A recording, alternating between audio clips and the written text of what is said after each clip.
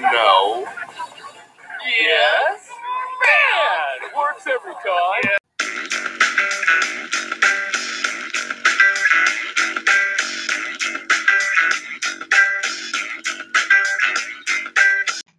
Welcome back to another episode of the Super Duper Flex Bros. Tonight is Thursday, August 12th. I'm your host, Tom. Joined with me is one of the SDFB guest favorites is Pro Football Focus's Ben Brown. Ben, how are you doing? I'm doing well, Tom. I'm doing pretty well. I mean, we got preseason NFL action right now. We're getting to sweat out some Dwayne Haskins marquee play coming up here in the second half for the Steelers. So I couldn't ask for anything more at this point in time. The season is coming quickly, and I don't know if I'm quite ready for it at this point in time, but it's going to be here really soon, so I'm pumped. Yep, it's currently halftime. You and me are geeking out about Diami Brown having a couple of catches. Right. And Jarrett Patterson looking good. It is preseason, so I got to keep telling myself to pump the brakes. But these are two guys I'm very excited for. So it's been a great first night of preseason action. But tonight we're going to be talking about the Giants wide receivers. We'll see how long that conversation lasts, and some undervalued players in Dynasty. So some players that you and I think are going to break out and probably climb those the depth charts there. So just hopping right into it with the Giants wide receivers. Before we talk about these their big three, anything you want to say about the Giants wide receivers before we get started here? I mean, I've been a pretty big Kenny Golladay fan since day one at this point in time. I was really high on him last year, injury plagued year. But his 2019 season when he was basically like wide receiver 9 in points per reception, did it on a pretty low volume amount of targets. So I've always kind of been a Kenny Golladay fan. So just starting off at that point, I do buy into him as being like a marquee quality addition to this Giants offense. And I do kind of think his skill set, not necessarily great, like from a separation perspective, but does win really well downfield in the contested catch situation. I kind of buy into him being one of these like perfect sort of targets to unlock Daniel Jones, right? Like Daniel Jones hasn't really been the high average depth of target guy. He usually is checking it down. Saquon Barkley injured last year, but he still had a really low average depth of target. Looking at other players out of that backfield, but I do think him taking some risks, Jason Garrett kind of opening up the playbook for him a little bit could do some wonders for this Giants offense in general. So that's kind of my initial starting point. Is that what you're thinking at all? I mean, do you think Kenny Golladay is like the alpha number one potential at this point in time? Well, like you said, in 2019, finished the season as wide receiver 9 with 65 receptions, 1,190 yards, and that whopping 11 touchdowns. Yeah. And then was only limited to 5 games last season. So I'm not even going to rattle off those stats because it was just ugly. But I tend to lean towards Kenny Golladay being more of a Mike Williams, like just kind of a solid wide receiver 2 instead of the prototypical. A lot of fantasy gamers wanted him to end up being like DeAndre Hopkins, where he can win all those 50-50 balls. So I don't really see him landing inside that top 12 any seasons in the future. And then the injury that he's already sustained in the preseason is what also makes me nervous. So I feel like I'm kind of out on Golladay this season as far as redraft and best ball leagues go. But as far as dynasty, I'm just really unsure on how to project any of these Giants wide receivers if there's any that I want at this point. But you're still a believer. You think after Golladay got that payday, he's still somebody worth investing in? I definitely think so, right? I'm buying into him. I think he's going off the board basically in redraft right around like wide receiver 25 or right around there, kind of like late or mid 5th, little bit early 6th round kind of ADP at this point in time. And I'm fully buying into him at this point, right? I think the narrative that he's injury prone, maybe a little bit overstated. Obviously, there's some recency bias with that in taking that into account. Already has the hamstring / quad injury. I'm not quite sure the exact details of it at this point in time. It didn't sound like that injury in training camp was all that serious, so I'm not really going to ding him for it at this point in time. But I believe that Kenny Golladay is a much, much better version of Mike Williams, if that's who you want to compare it to. I don't really think he's on DeAndre Hopkins' level at this point in time, but I think this is kind of turning into a situation where it's going to be much more of a two-man show for the Giants in 2021. If I was going to ding Kenny Golladay, I would ding him maybe a little bit for the injury situation, but I'm not going to at this point in time. But the Jason Garrett factor and how well Daniel Jones progresses is kind of going to be the two keys to unlocking Kenny Galladay's potential as a fantasy asset, right? And that's what I am buying into. I do think Daniel Jones is very much capable of taking the next step basically in year 3. In saying that, I do think that it's going to be Kenny Golladay that's going to need to be the key for him to actually be able to take that next step. So I'm buying into them as a package. I do kind of like Kenny Golladay to go over 1,000 receiving yards, which is his player prop at this point in time. Some of my projections I'm looking at have him going over by like 150, 200 yards. So if he gets up into that 15-game threshold, I think he's going to be a really viable fantasy asset. So we might have to do some sort of like wager or something for charity here, based on the finish of Kenny Golladay, seeing if he finishes as like a top 20, top 15 receiver at this point in time. I should check his underdog best ball. Underdog best ball ADP just to make sure, because any way to raise money for charity, I'm in. So he is wide receiver 30, 64.5 ADP and underdog right now. I think he's going to be a top 20 receiver. Do you think that's a justifiable bet? Me versus you, if Kenny Golladay finishes as a top 20 PPR receiver in 2021 or not? Do you want to get that? I'll take the under just with the injury history. I think he'll finish outside the top 20. So all right, we might have to do lunch and charity of your choice at this point in time, I think, as well. That might be the perfect bet. You pick the charity that you want to donate $20 to after Golladay finishes outside wide receiver 30 this year. Okay. I can get on board with that. But yeah, like the other offensive weapons, I do think it's going to be a lot more of a two-man show for New York, right? Like I'm not really buying it as Sterling Shepard, Darius Slayton, even Evan Ingram to a lesser extent. I think they've kind of already had their opportunity, right? They're not anybody that I necessarily want to buy into in dynasty or redraft.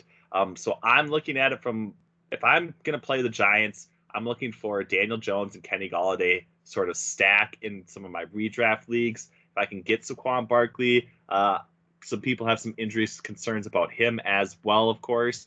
But if he's there in the latter half of the first round, I think he's definitely a justifiable play, because I could easily see him finishing in a fully healthy season as the top 2 or 3 running back at that point in time. I think he's, obviously he's that talented, drafted that highly in the NFL draft. So that's kind of where I'm at with the Giants offense in general. But I don't know. I think the NFC East is going to be pretty ugly. But we could have some high scoring games if Dak Prescott ends up playing a full season, but we'll see what ends up happening at this point in time. I'm not entirely sure what to make of the NFC East. So absolutely, it's going to be really interesting to see the connection that he has or doesn't have with Daniel Jones, because Matthew Stafford is one of those quarterbacks like Justin Herbert, where it doesn't matter who you are, if you're open, he's going to find you. So he was able to sustain Marvin Jones as a wide receiver 1 for a couple of seasons and wide receiver 2. But I'm getting off track here. If you want to be bored by some Kenny Golladay stats, he's listed at 6'4",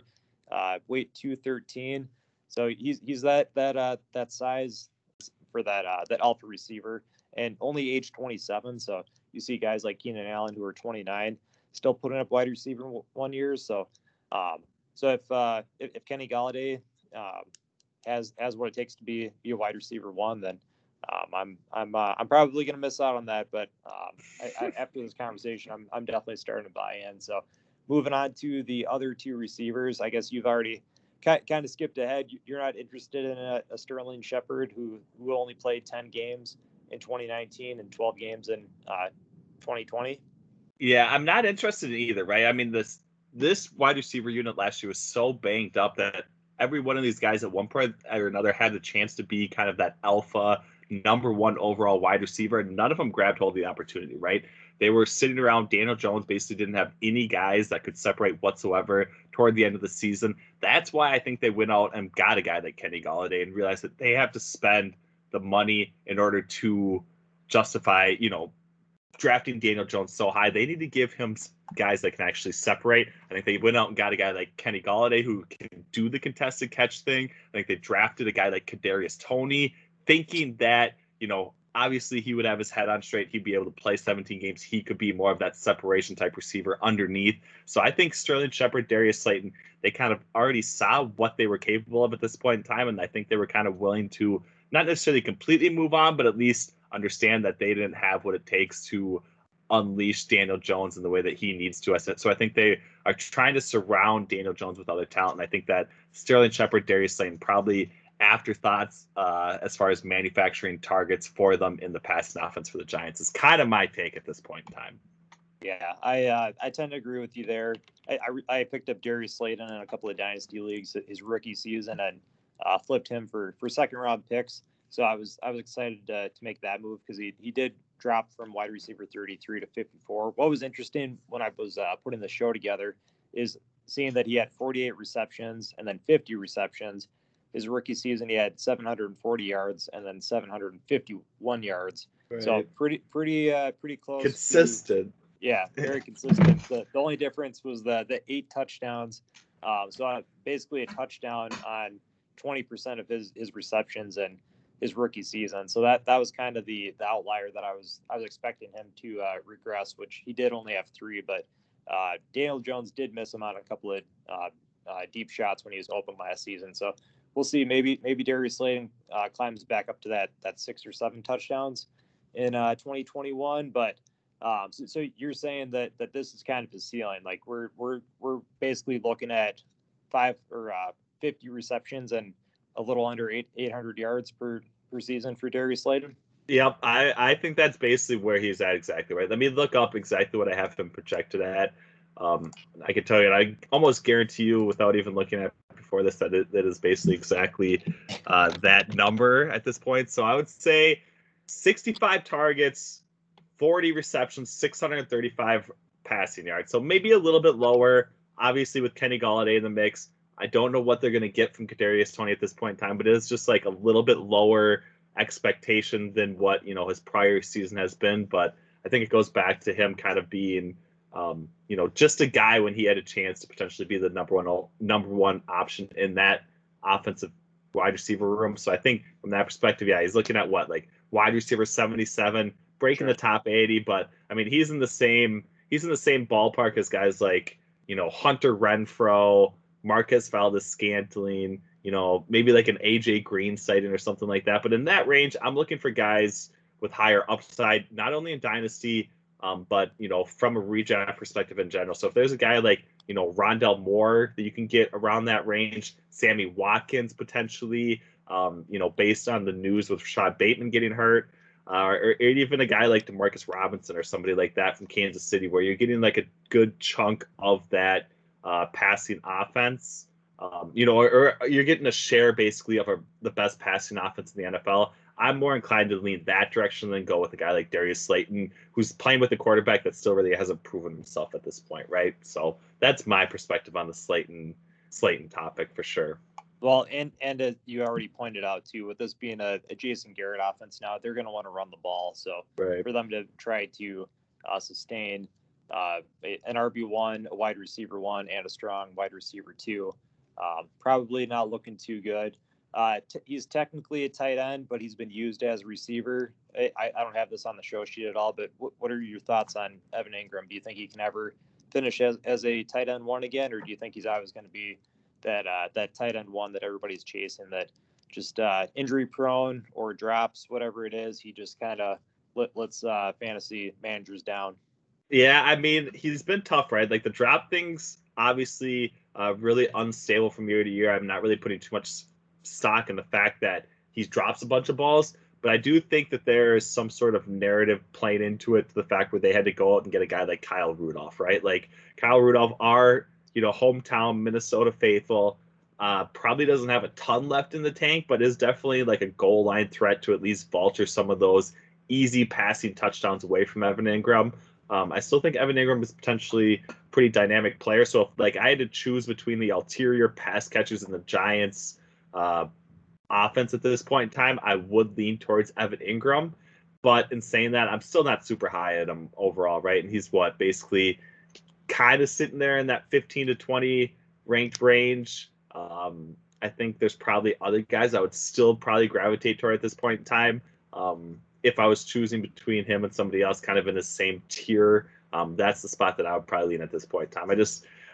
I like Daniel Jones, but I haven't seen enough from Daniel Jones to really buy into anybody other than his wide receiver one at this point. It's kind of my perspective, and I think you touched on it really well when you said, he hasn't necessarily shown the ability to support multiple fantasy relevant players at the pass catching position. So I think most of them are fades, especially given how high I am on Kenny Golladay. But if I was to choose, I would go Evan Ingram, probably like my second favorite option in this Giants passing offense for sure. So actually looking at the rankings, I didn't realize how far Evan Ingram has actually fallen. So currently he's not high. Jonnu Smith is tight end 12, Logan Thomas tight end 13, Evan Ingram tight end 14, Hunter Henry tight end 15, and Tyler Higbee tight end 16. So out of that group, is Evan Ingram kind of the last man? I wouldn't say he's the last man out of that group. I'm actually surprised at the Tyler Higbee ranking. We have him pretty high, at least in the redraft projections. But I want to know where you have Irv Smith Jr. because that is my sleeper tight end at this point in time, and he's the one that I would probably be targeting in that range as the first overall. But outside of that, I'm not. I think Jonnu Smith had a pretty decent yards after the catch play this tonight in the preseason game New England played against Washington. But other than that, I think I wasn't too high on Jonnu Smith, but I would probably fade Hunter Henry over Evan Ingram out of that grouping at this point in time. So I don't know. All I can say is give me all of the Irv Smith Jr. that you can handle, and then I would like to take some more, I think, at this point. All right, we're definitely aligned on that take as well. Especially with how much he's been used in the red zone during preseason. Right. I know it's just preseason and it's just practice, but the fact that he's getting these targets and that he's doing well is a step in the right direction because he was getting drafted in the early second round of his rookie season in rookie drafts.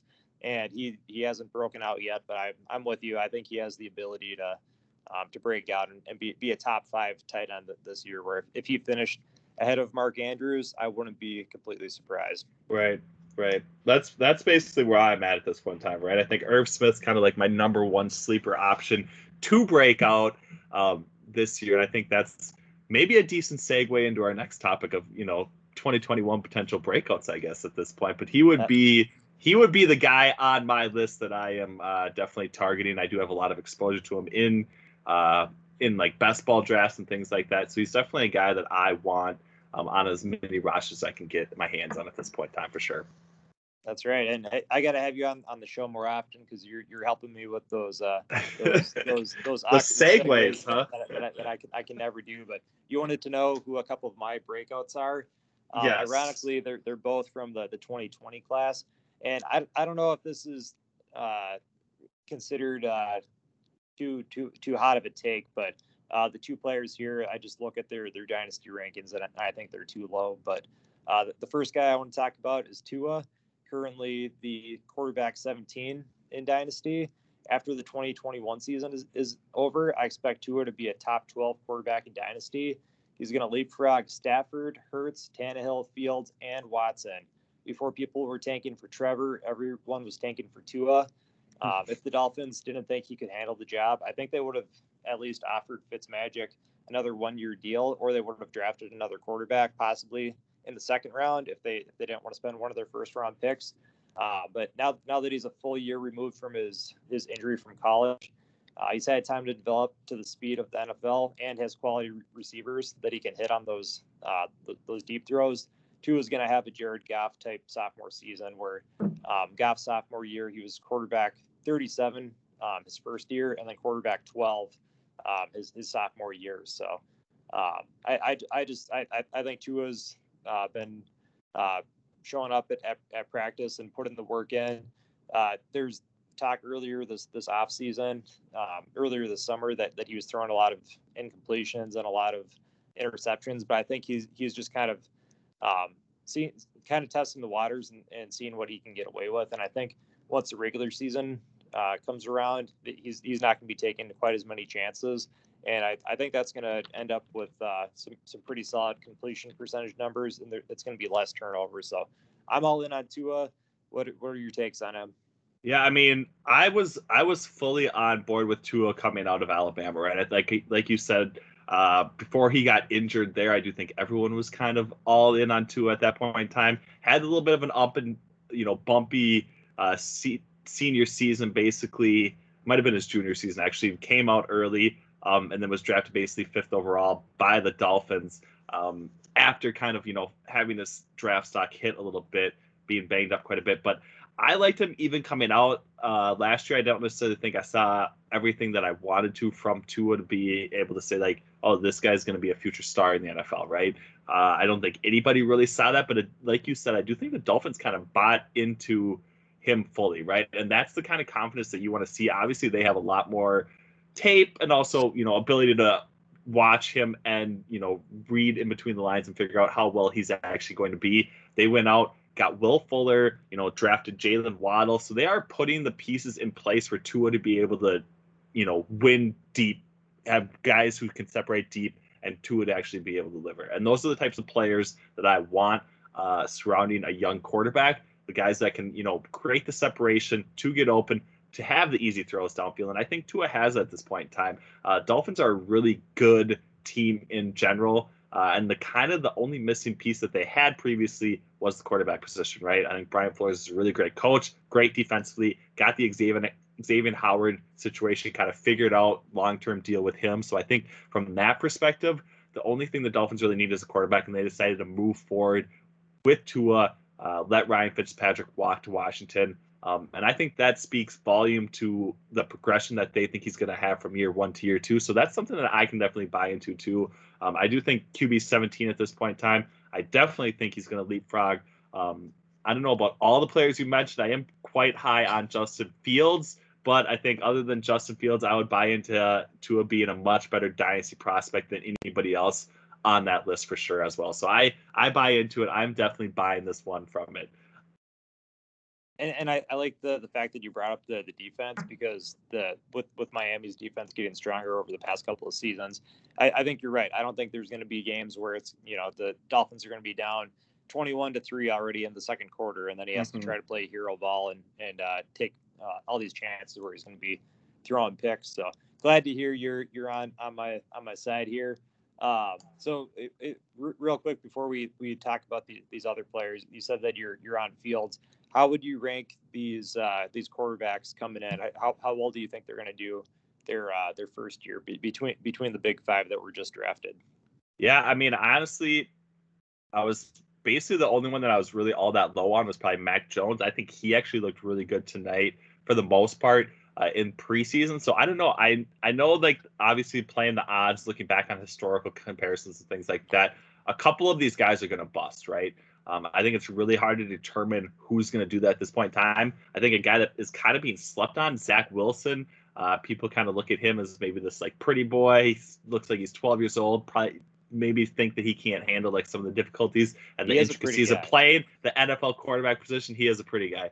But in saying that, he looked really good. I think he's confident in his interviews. I think he is actually going to surprise some people. But I was high on both Justin Fields and Trevor Lawrence. I mean, Trevor Lawrence, it's really hard not to be high on him at this point in time. I think he could easily live up to the quote unquote like once in a generation type quarterback prospect, because that's what he was, right? Like, I mean, the last quarterback that has been the type of prospect that Trevor Lawrence was Andrew Luck. I think outside of injuries to Andrew Luck, he would have been, the great quarterback of that generation at this point in time. I think Trevor Lawrence can easily live up to that hype.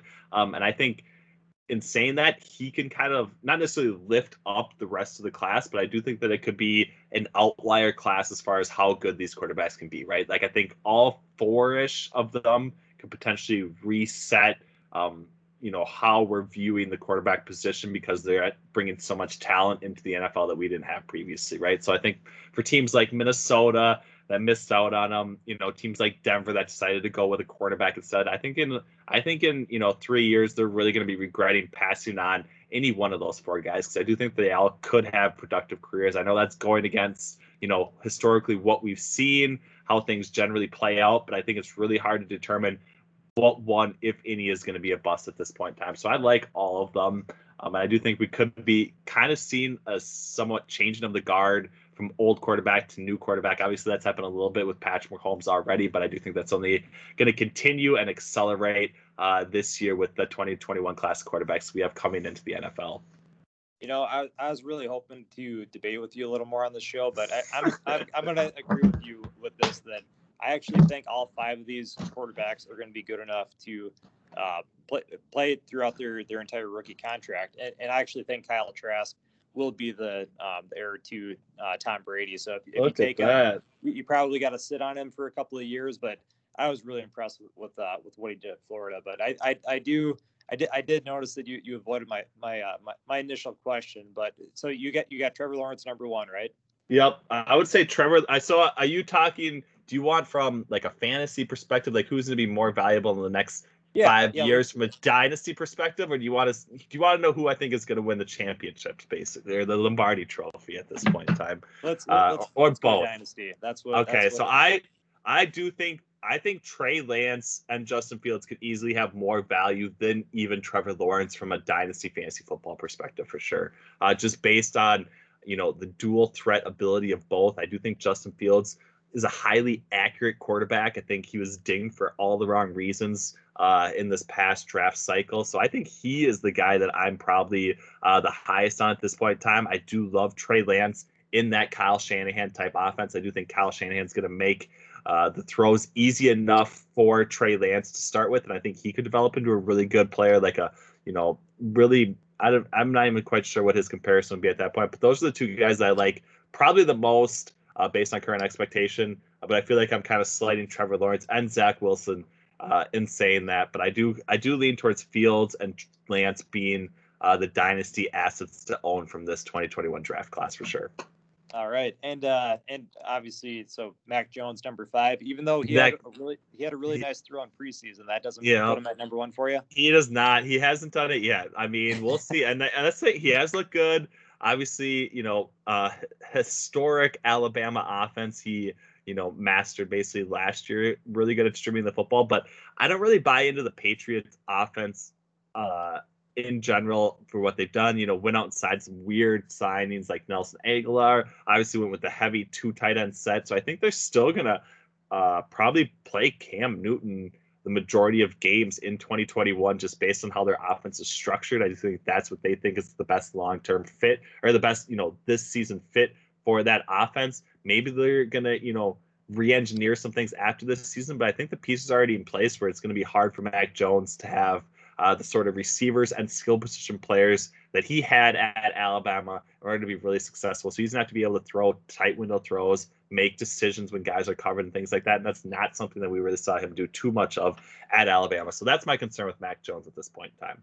Yeah, definitely for 2021. I agree. I think the defense is going to carry them throughout the first half of the season. So I do expect Cam to play most of 2021.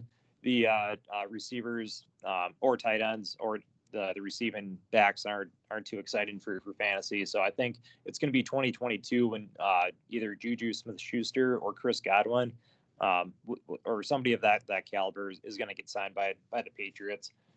So then I think there'd be reasons to be excited about Mac Jones then, but especially leagues that only award 4 points per passing touchdown. I mean, Mac Jones basically has to hit on 3 touchdowns just for him to be better than a running back or a wide receiver in that super flex position. But once again, I got off track. So the second player that I think who's currently underrated is J.K. Dobbins, currently the running back 15 in Dynasty.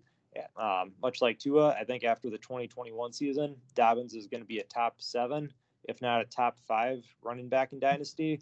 He's going to pass Joe Mixon, CEH, Antonio Gibson, Zeke, Najee, Swift, Aaron Jones, and Derrick Henry. In the last 5 games of the season in 2020, Dobbins had 6 touchdowns, averaged 6.9 yards per carry, 85 yards per game, with only 12 carries per game. If you were telling me this is his floor because of Gus Edwards and Lamar running the ball, that's fine with me. With only 2 targets in those 5 games, Dobbins is basically a more efficient Derrick Henry. At 22 years old, sign me up for this RB1 with 5+ years of elite level play. See, and I think if you want a disagreement from me, you are going to get it with this one. Yes.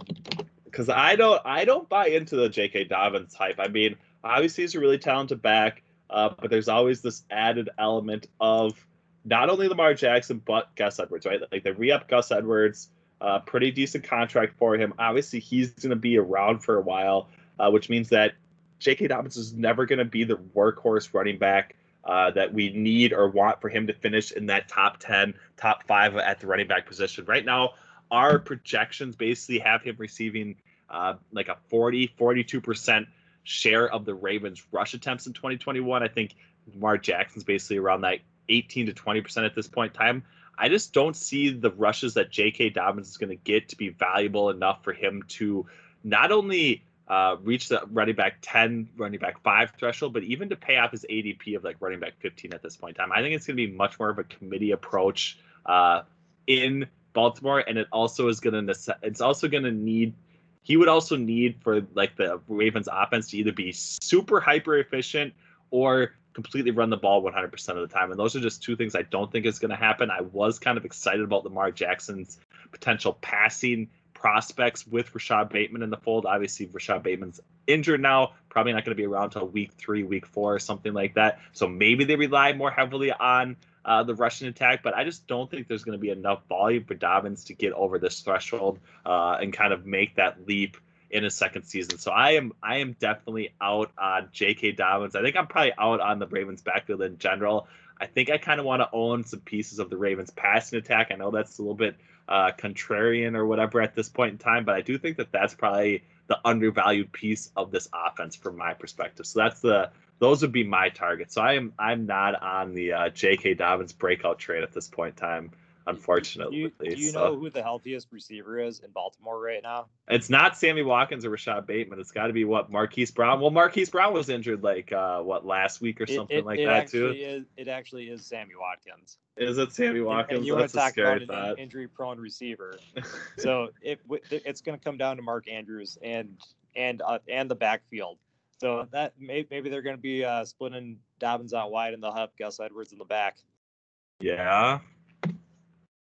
All right, I'm glad I persuaded you with that. Well, sorry, yeah. I mean, I don't think that's necessarily what's going to happen because Sammy Watkins is going to break out in week 1 because that's what he always does, basically, right? So we're going to see like a 30-point fantasy performance from Sammy Watkins in week 1, and then Rashad Bateman's going to be back, and then we'll see the potential passing offense take off. And don't forget about Mark Andrews. I know you mentioned him early in the podcast, but I think we're going to see a little bit better of a Ravens passing attack this year because I think they understand that they now need to kind of develop that in the regular season or they're going to continue to probably get blown out in the playoffs. So I think they're going to try to establish the pass a little bit in the regular season to the detriment of J.K. Dobbins and Gus Edwards and maybe Lamar Jackson's fantasy value as well. But that's my read on the Ravens in 2021 for sure, and I'm sticking to it. All right, so it sounds like you're more of a quantity versus quality running back kind of guy. So I'm guessing you're the kind of guy that would prefer Najee Harris, who's going to get the majority of the carries in Pittsburgh over J.K. Dobbins. I mean, if I was choosing right now, I would go Najee Harris over him. I do think there are some like the thing that I look at a lot more, and I know people are like, oh, you got it, it's all about talent at both the running back and wide receiver position when you're evaluating fantasy. And I think our ability to evaluate talent and separate talent to the degrees that people think that they're capable of isn't that great, right? Like the NFL pays tons of people, tons of money to try and find the most talented players at each position. So like what we are trying to decipher better than them basically is like how much better one player is than the other. I think our ability as fantasy analysts, fantasy players of doing that isn't that great either. So from my perspective, I'm looking at, who's in line for a lot of volume. Maybe he's not quote unquote the most talented person in the NFL or anything like that, but he's in line for volume. He has good players around him. He's going to be in a productive, efficient offense. He's going to have, more chances to score because his offense moves the football a lot better than the other offenses. Those are the kind of guys I want to buy into, right? So those are the players that I'm looking to potentially break out. So a guy like Clyde Edwards-Helaire, probably pretty similar season to J.K. Dobbins last year, but is going to be involved with the best offense in the NFL. Could be in line for some more goal line work, and did get a lot of help in front of him at the O-line position in the offseason. That was the area of focus for the Chiefs. So I think from that perspective, I would be much more inclined to buy into a guy like Clyde Edwards-Helaire in that draft position than a guy like J.K. Dobbins, than a guy like Najee Harris at this point in time. So he would be my dynasty buy. He would be my redraft buy. He would be all those things because I want to own as many shares of players in the best offense as I possibly can, especially when that offense can potentially be, concentrated on just a few options. Of course, we know about Tyreek Hill, Travis Kelce, but I think everyone expects a third, maybe even a fourth option to emerge in that offense. And who's to say Tyreek Hill or Travis Kelce doesn't get injured for a certain portion of the regular season or something like that? Somebody else is going to have to step up. Somebody else is going to be on the receiving end of Patrick Mahomes' passes. They're obviously going to be on target. They're obviously going to be fast. Those are guys that I want to buy into at this point in time. Is the approach that I'm taking from a fantasy evaluation standpoint. Yeah, it's got to be CEH, right? After what we saw, Damian Williams or whoever the starting running back was two seasons ago, it seemed like that with when they lost, was it their center to who opted out last season with the COVID protocol? Yeah, yep. So they just couldn't get the run game going the way that they wanted to. So I think most of the fantasy community would align with your thoughts there. But I know you've got some calculations out there for some players. Do you happen to know how many rush attempts you're expecting for J.K. Dobbins when you say that he's going to have 40%?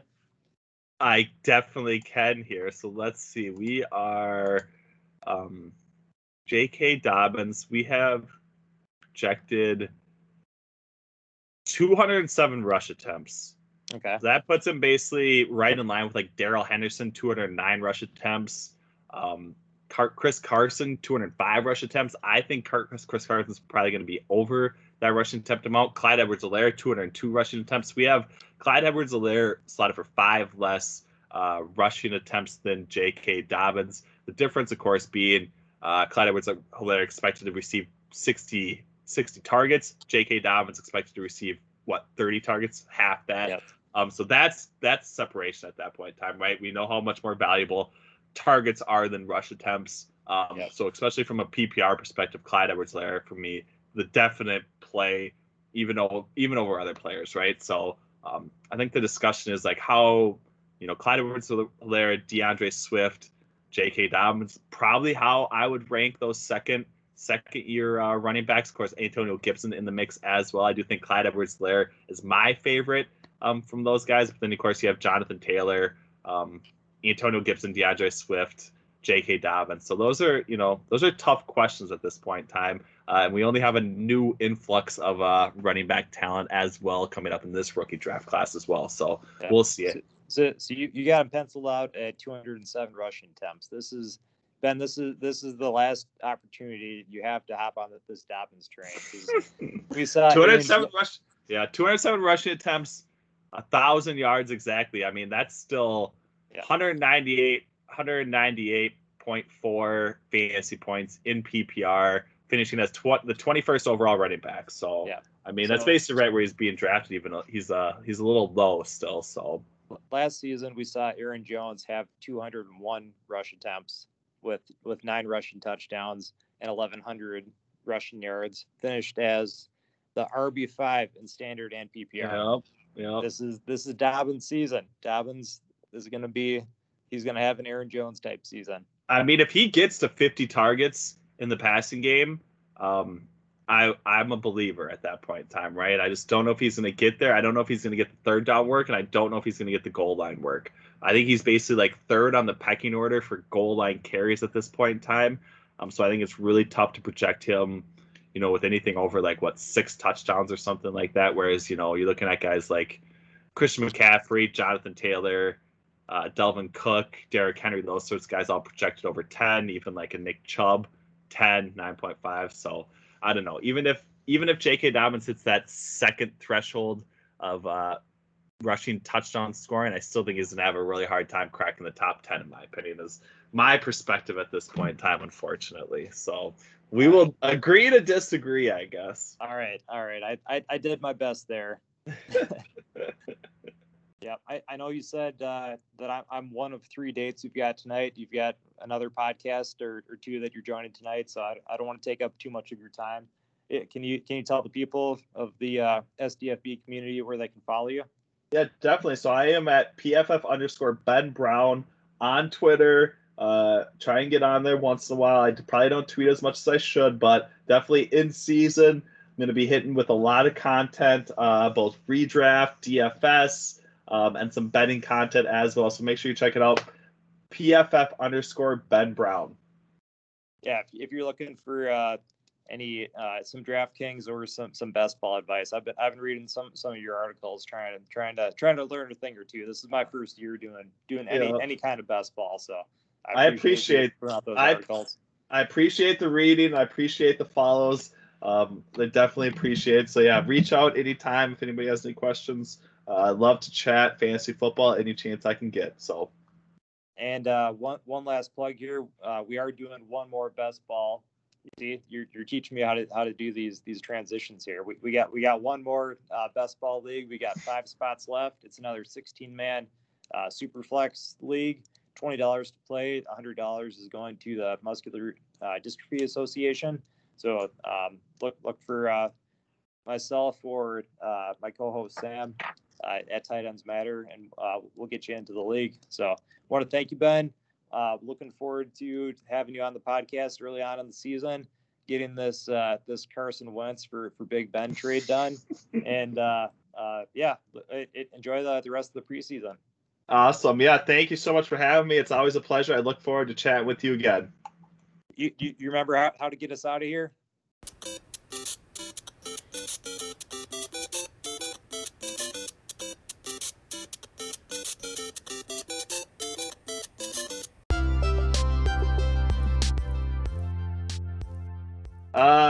You're gonna have to remind me, I guess, for sure. So you gotta say keep the flexi. Right. I was gonna say only tight ends matter, but I knew it was keep the flexi at this point. So well, I'll keep that on the outtakes. I know my brother will appreciate that.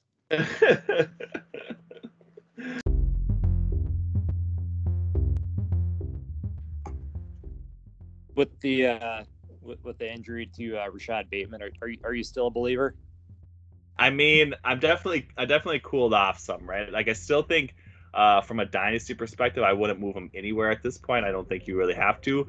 From a redraft perspective, obviously, not only is he missing like the first 2 games of the season, but he's missing six or so weeks of practice time gelling with Lamar Jackson as well. I'm not saying that's never going to happen, but I think it's going to be something that's really difficult to have happen in season, especially given some of the health concerns that the Ravens have had. Lamar Jackson's got COVID like 3 times at this point, so you never know what his status is going to be either.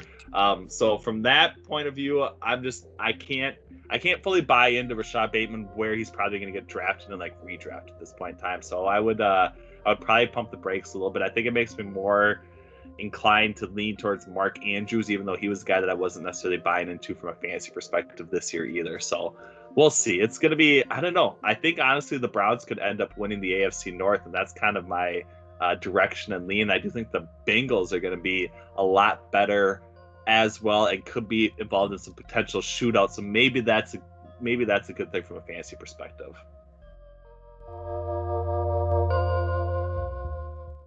So you said Diami Brown have a couple of nice catches, right? Oh, did he actually? I was watching the other game a little bit. Did he actually have some? Yeah. So he had like a he had slant. 2 for 16, huh? Yep. And actually, Tyler Heineke, if that's how you pronounce his last name, he missed Diami Brown, where he had like 2 steps on the safety and the corner. So he could have taken one to the house. Right. That is things you love to see. I mean, that one worked out for me. I also think the Brian Edwards is starting to trend in the right direction for me a little bit. Oh as yeah. So. Well, yeah. You took on this team. I'm trying to help a buddy out. Trying to help a buddy out. I know it's gonna go well. I think it's turning around. So I got some draft picks. Yeah. Might make a few more plays here. So we'll see. But we'll see if we can work out a Ben Roethlisberger trade or something like that. Then. Oh so. yeah. Well, and my favorite undrafted player is Jared Patterson. And he balled out, right?